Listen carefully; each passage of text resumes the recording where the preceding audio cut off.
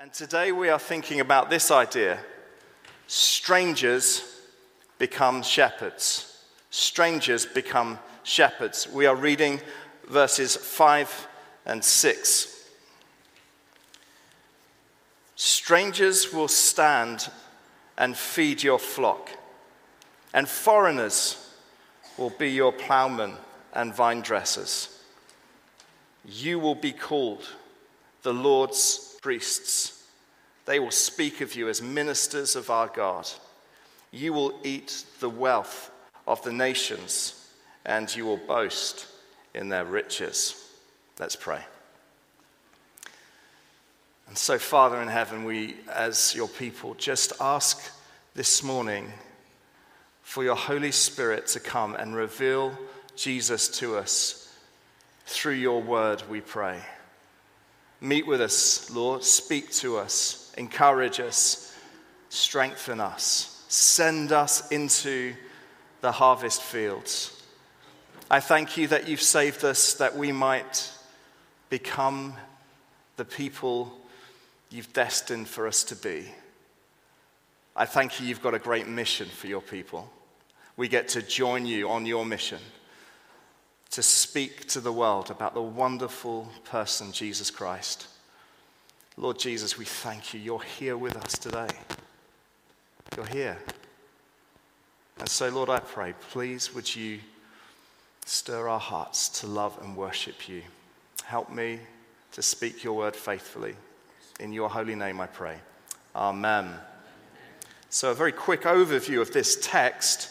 You would have heard the words strangers and foreigners. The picture that we have here is that there are a far-off, distant, strange, foreign people that the Lord is not only going to draw near, but is then going to commission to become shepherds, vine dressers, and plowmen. And so this is a picture of how God is gathering from the nations of the world a people to belong to him and to be used by him in service of his people. That strangers will become shepherds, that those who are currently far off will be brought near and will be commissioned by him. This is, of course, speaking about the church. And the church of God is made up of every nation, tribe, and tongue, and it certainly will be that around the throne of Jesus Christ, every people group will be represented. This is a work that God is faithful to accomplish. Now, I wonder, has anyone here done a genealogy or a family tree? Anyone done it? A few nods, a few hands. Let me tell you this story. This happened to my uncle. My uncle, who is a Blaber, determined that he was going to do our family tree. It's like, I'm going to find out something of our history. You probably don't know many Blabers. It's a slightly unusual surname. And so my uncle determined this is what he was going to do. And so he was going off on a business trip to Cuba. And as he's on this flight, he noticed that the chap sat next to him was thumbing through a genealogy and a family tree. You know, he's kind of subtly trying to see what he was reading, and he noticed that's what he had. So he struck up a conversation with him, and he said, sorry, I hope you don't mind me asking, but I noticed that you've got a family tree there. I'm actually really interested in doing my family tree. Would you mind if I take a look? This chap said, of course, no problem. So he handed him the paper that he was reading. And to my uncle's shock, it was the Blaber family tree. And he found his name on it. What are the chances of that happening? Astonishing. Right, here's the thing. In heaven, there is a family tree. And it's called the Lamb's Book of Life. And you'll find your name in it if you believe in Jesus Christ. And you'll find that every other name is a family member of yours. That's an incredible thing to think about. Your name is written in the Lamb's Book of Life. And Jesus says, rejoice in that. Don't rejoice in your activities and even in your ministry labors. He said this to the disciples after they'd come back from performing miracles. And he said, even the demons obey us. He said, don't rejoice in those things. Rejoice that your name is written in the Lamb's Book of Life. Rejoice that you are known by God. We find ourselves family members. We find ourselves not only one to another here, but we have family in China and Azerbaijan and Iceland, in you name it, and every possible people group included. There is no room for racism, for prejudice, for classism. It's a complete nonsense to this whole idea of God gathering a people from the ends of the earth. So the question is, how do we go from being estranged to being family? And we're going to think about this together this morning. I want to just turn to Jeremiah chapter 5, and I'm going to read from verses 15 through to 19, and I want you just to notice the parallels with the passage that we've just read in Isaiah 61. Jeremiah 5. I'm about to bring a nation from far away against you, house of Israel. This is the Lord's declaration. It is an established nation, an ancient nation, a nation whose language you do not know and whose speech you do not understand. Their quiver is like an open grave. They are all warriors. They will consume your harvest and your food. They will consume your sons and your daughters. They will consume your flocks and herds. They will consume your vines and your figs. With the sword, they will destroy the fortified cities in which you trust. But in those days, this is the Lord's declaration, I will not finish you off. When people ask, for what offense has the Lord God done all these things to us? You will respond to them, just as you abandoned me and served foreign gods in your land, so will you serve strangers in a land that is not yours. Now, we've said this many times.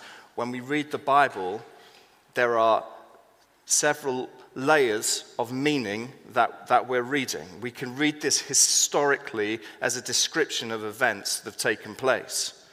And so historical reading of what is happening here relates to the Israelites before they're taken into exile in Babylon. And so God's people were increasingly abandoning God for idols and idolatrous worship. And the prophets would come to them and would speak to them and would challenge them with their behaviors and urge them to repent. Turn back to God, for devastation will come. And the prophets were speaking these things. And how did the people react? I don't want to listen to this. This Jeremiah is a terrible preacher. We want to hear something that's going to feel better, help us feel better about ourselves. I mean, that's literally what happened. So in verse 31 of the same chapter, it says this, the prophets prophesy falsely and the priests rule by their own authority. My people love it like this. And then verse 10, see, the word of the Lord has become contemptible to them. They find no pleasure in it. So this is what's happened. God's people have abandoned God's word. God's word has become contemptible. We don't like God's word. We reject God's word. Preach to us things that we will enjoy hearing,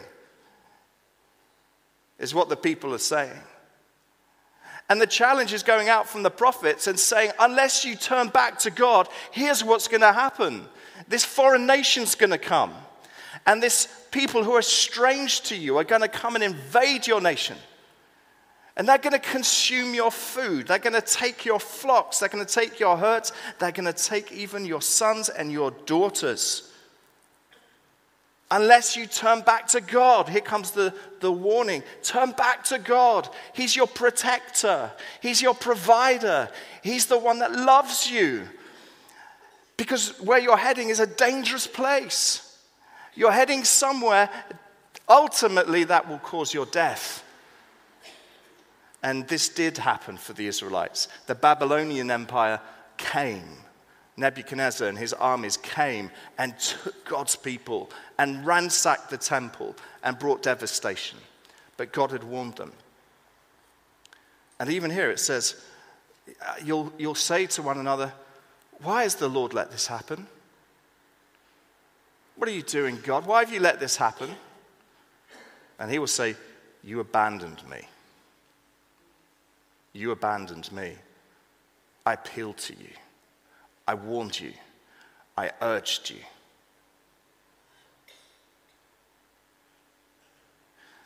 Now, let me ask you this question. How do you think the Word of God is viewed today in our society and in our nation? With contempt? How faithful has the church in our nation been to the Word of God over recent years?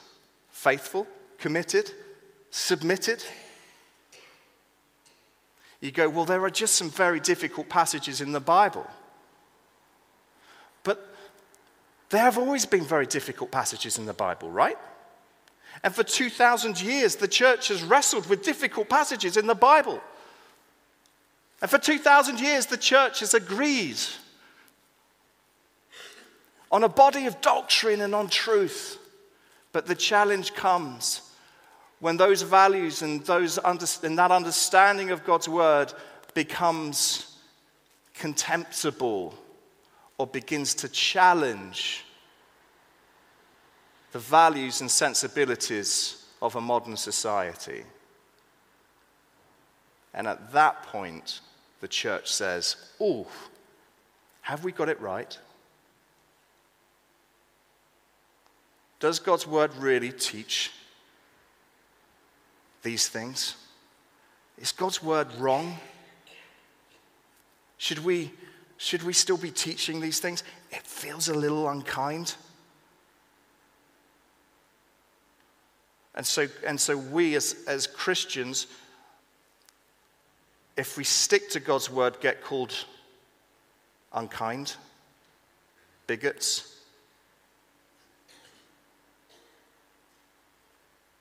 And so in our nation today, where we are completely confused by so many things, the challenge is,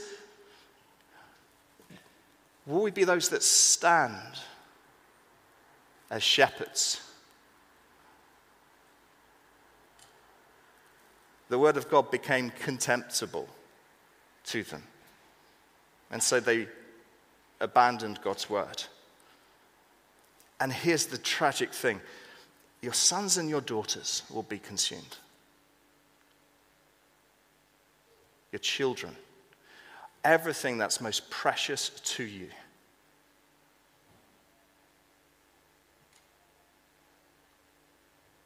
And so as a father to children, you read a verse like that and you think, Lord, the tragedy of the Israelites living through this, the pain of seeing children taken, that Daniel, Shadrach, Meshach, and Abednego, taken out as young guys to a foreign land, ripped apart from family.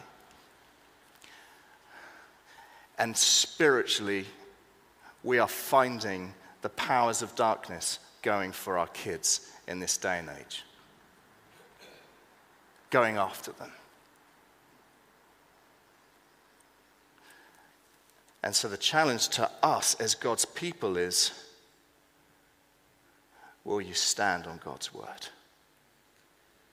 Because let me tell you, the winds, so Paul speaks about the winds of doctrine and the winds of change, are howling against the walls of God's church. Howling winds, blowing winds, Change. Change. 2,000 years of the church remaining faithful to God's word. Oh, imperfectly, for sure.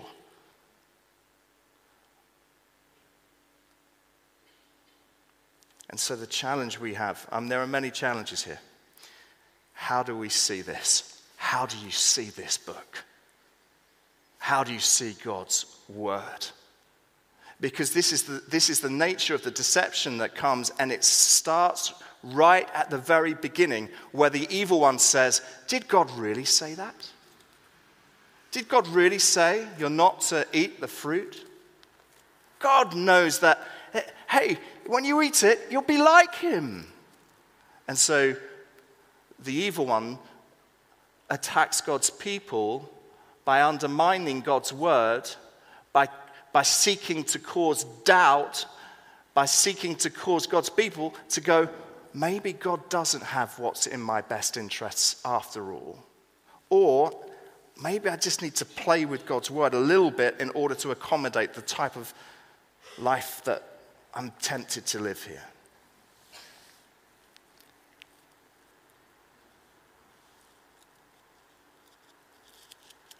Jeremiah 15. This is what Jeremiah says. Jeremiah 15, verse 16. He says, your words were found, and I ate them. Your words became a delight to me, and the joy of my heart. For I bear your name, Lord God of armies. This is how Jeremiah saw God's word. He says, do you know, I saw God's word, and I ate it up. In Ezekiel, take the scroll and eat. Oh, and it's like sweet honey to my mouth and to my lips. When Jesus was tempted in the wilderness by Satan, turn this rock into bread. He said, man shall not live by bread alone, but every word that comes from the mouth of our God. These things, my friends, are truths I know the majority in the room here go, yes, we believe. We believe. We are a people of the word. We are a people committed to God's word. We see this as precious. But the moment we stop speaking this and declaring it and having the courage to do so, we find ourselves slipping into compromise. And so we must recognize estrangement to God comes as we abandon God's word, as we move away from it and we turn to other things. But Jeremiah said, I delight in your word. This has happened through the centuries, and it happened even to Jesus.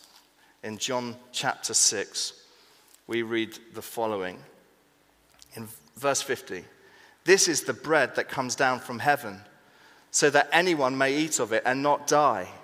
He said, I am the living bread that came down from heaven. If anyone eats of this bread, he will live forever. The bread that I will give for the life of the world is my flesh. A huge crowd had gathered to hear him say these things. It was the day after the feeding of the 5,000. That crowd returns back to Jesus, and Jesus says to them, this miracle meal that you received, there's something far more significant to it. Yes, you need to eat, but you need to eat something that's going to deal with the hunger of your soul. And he proceeds to give this bread of life sermon.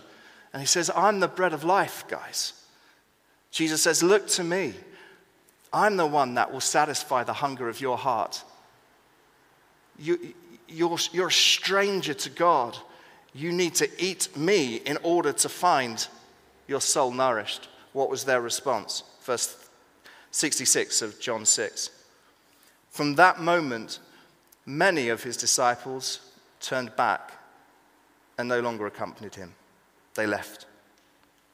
And so Jesus said to the 12 who remained, you don't want to go away too, do you? Simon Peter answered, Lord, to whom will we go? You have the words of eternal life. We have come to believe and know that you are the Holy One of God. God's word becomes a delight when you realize it's all about Jesus. God's word becomes a delight when you realize that through God's word we find and encounter Jesus. God's word, we're not just talking about being booky. It's not like, come on guys, let's just become brilliant readers. There's something more to it than that. It's that in his word there is truly power. There is power in the word of God. It's sharper than a double-edged sword, separating joint and marrow, revealing the intentions of the heart.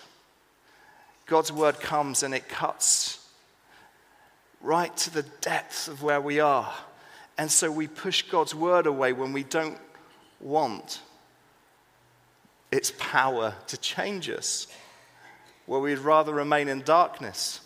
But the word of God comes as a lamp, as a light, to shine and to reveal. And so many found Jesus' words highly offensive, and so they left. But the disciples realized, we can't leave you. As challenging as this is, we can't leave you. Your words are eternal life. They didn't actually fully understand it at that time. They were still very confused. I mean, that sermon, the Bread of Life sermon, was very strange. He said, you've got to eat my flesh and you've got to drink my blood. They were very, very puzzled. But they knew there's something in here that is power. And it might be that you're here and you're very, very confused.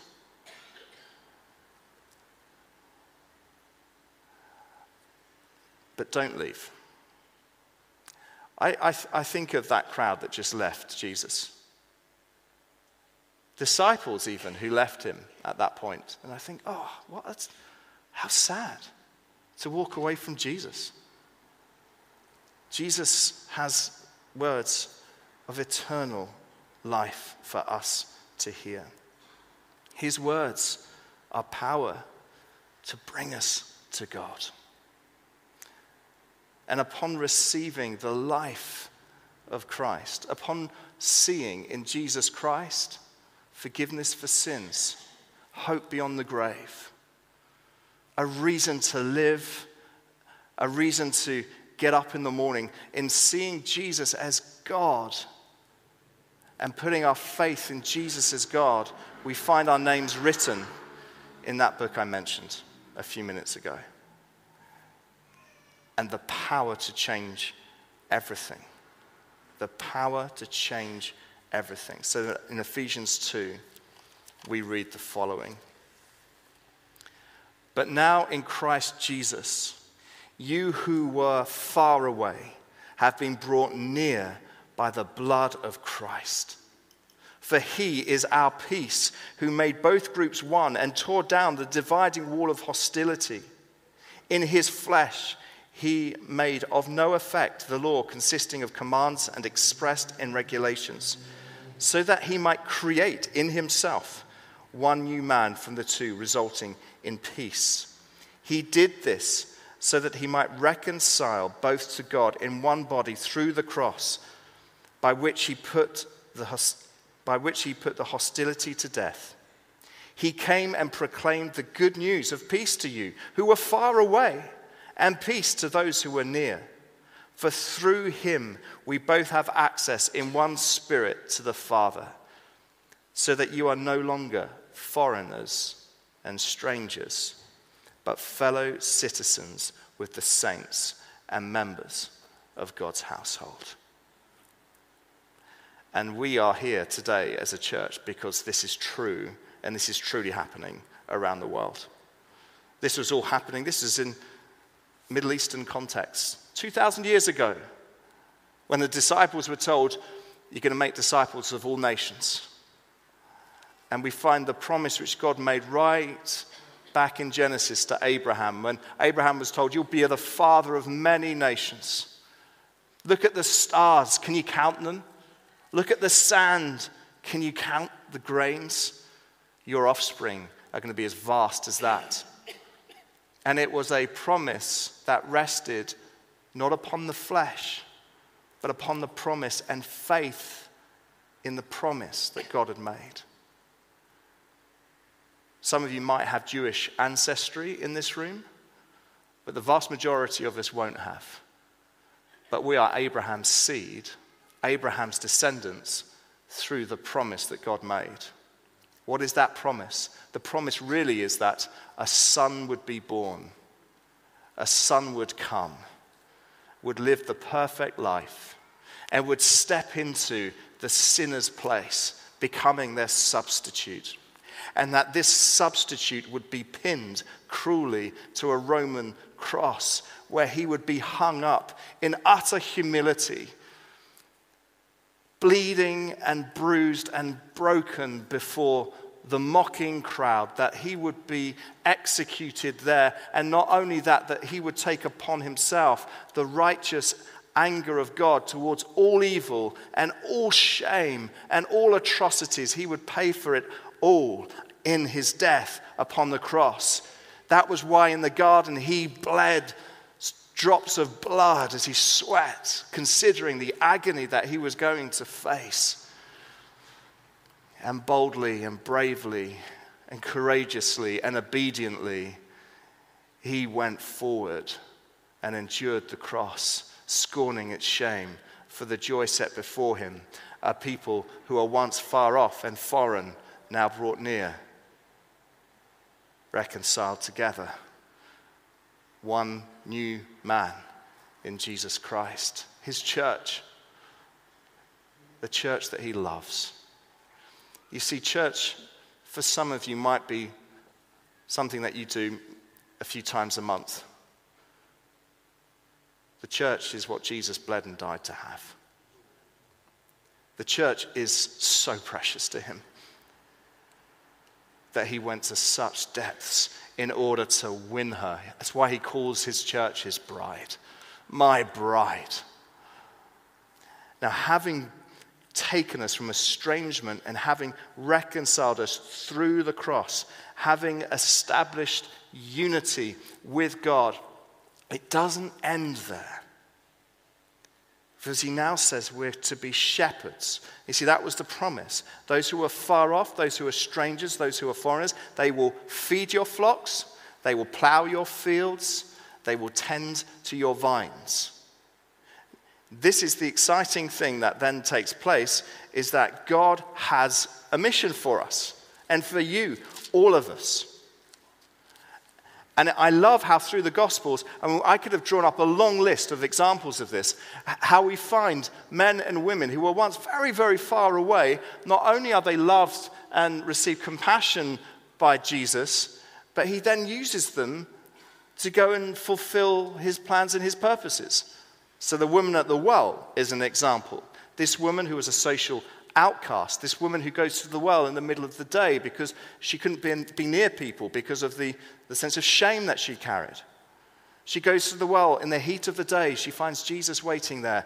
Jesus speaks to her and he says, I've got water for you to drink, living water that wells up to eternal life. And she says, I want this water. Jesus speaks compassionately to her. She realizes that this Jewish man knows her so well. She's like, you're a prophet. Jesus goes on to say, I'm the Messiah. And then we read this.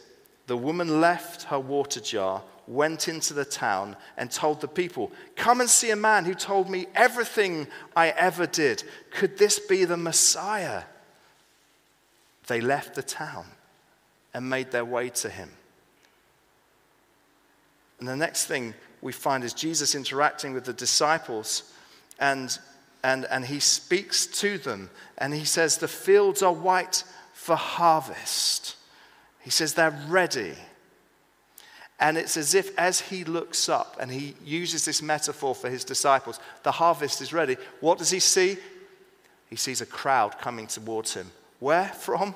The Samaritan village, led by the woman he just met at the well. She brings them to Jesus. And then we read the following. Many Samaritans from that town believed in him because of what the woman said. She was a stranger. She became a shepherd. She became the first evangelist to lead many. You can think of Mary Magdalene. She had 7 demons. Those demons were cast out of her. She became the first witness to the resurrection. Or what about Zacchaeus? Zacchaeus, this despised tax collector who found himself up a tree, estranged, cut off, unknown to Jesus, for he didn't know Jesus. And Jesus goes to him and Jesus says, Zacchaeus, I'm going to eat in your house today. And then the next thing that happens, Zacchaeus says to Jesus, I'm going to give half of everything I've got to the poor, and I'm going to repay everyone double that which I stole from them. He became a shepherd. Or think of Peter even, who denied even knowing Jesus at the point of Jesus being led to the cross. You were with him. You're one of his disciples. What did Peter say? I don't know him. I'm a stranger. I don't know him. And then in John chapter 21, following the resurrection, Jesus gets Peter and he says to him, Peter, do you love me? Then what does he say? Feed my sheep. Do you love me? Feed my sheep. Do you love me? Feed my sheep. I don't know him, stranger. Suddenly I'm a shepherd. We could go on and on. And so the point is, don't write yourself off. Yes, the gospel teaches and proclaims what Jesus has done to forgive you of your sins. Too many of us stop there, though. And we discount ourselves from God using us. But in Acts chapter 1, verse 8, when Jesus is with his disciples, he says, you'll receive power when the Holy Spirit comes to be my witnesses. So here's what this means. If you call Jesus your Savior, he calls you his witness. So there is an opportunity that he calls all of us to in order to go and share good news. What's the context? What's the place? What's the opportunity that he's given you to do that? He's calling you to be a shepherd. He's calling you to plow the fields, to tend to the vines. There's an opportunity that God has prepared for you. We are his workmanship, created in Christ Jesus for good works. This is the work of God among us. And we need one another to encourage and to help to see that we are faithful to all that God calls us to do. Why don't we stand? I'm going to invite the band to come and to lead us in a song. Let's pray. Father, I want to thank you so much for the way you have drawn us out of our estrangement. I thank you for your patience. I thank you, Lord, that whilst we so often can turn our back on you, and whilst your church tragically through centuries has rejected you on so many occasions in your word, and it's indeed even happening in our nation today in so many places. Lord, I pray, give us the courage to stand on your word, to see it as the rock that it is. Lord, I pray for the church in our nation today, our brothers and sisters found in that book. Lord, where the winds of change are howling against the walls of the church, help us to stand firm. Because we recognize, Lord, it's not just about being right in an argument. It's not about that. Your word, Lord, is life. You, Lord Jesus, are the bread of life. What is at stake is the good news of the gospel. The gospel, which is the power of God unto salvation for all who believe, first the Jew, then the Gentile. And we have received this good news, and it's changed our lives. And Lord, help us never to lose confidence in the gospel to bring change to lives.